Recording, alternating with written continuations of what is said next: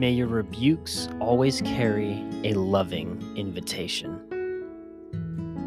There are many opportunities to offer rebuke of others' words or actions.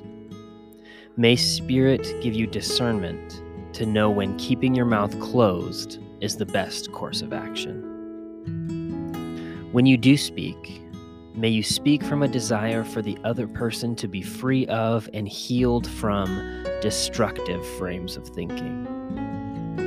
May your utmost desire be for others to be whole. May each rebuke come with an easily recognizable invitation. May this invitation come from your love of the person, not your hatred of their beliefs. May you step towards the other, offering up a piece of your heart with your rebuke.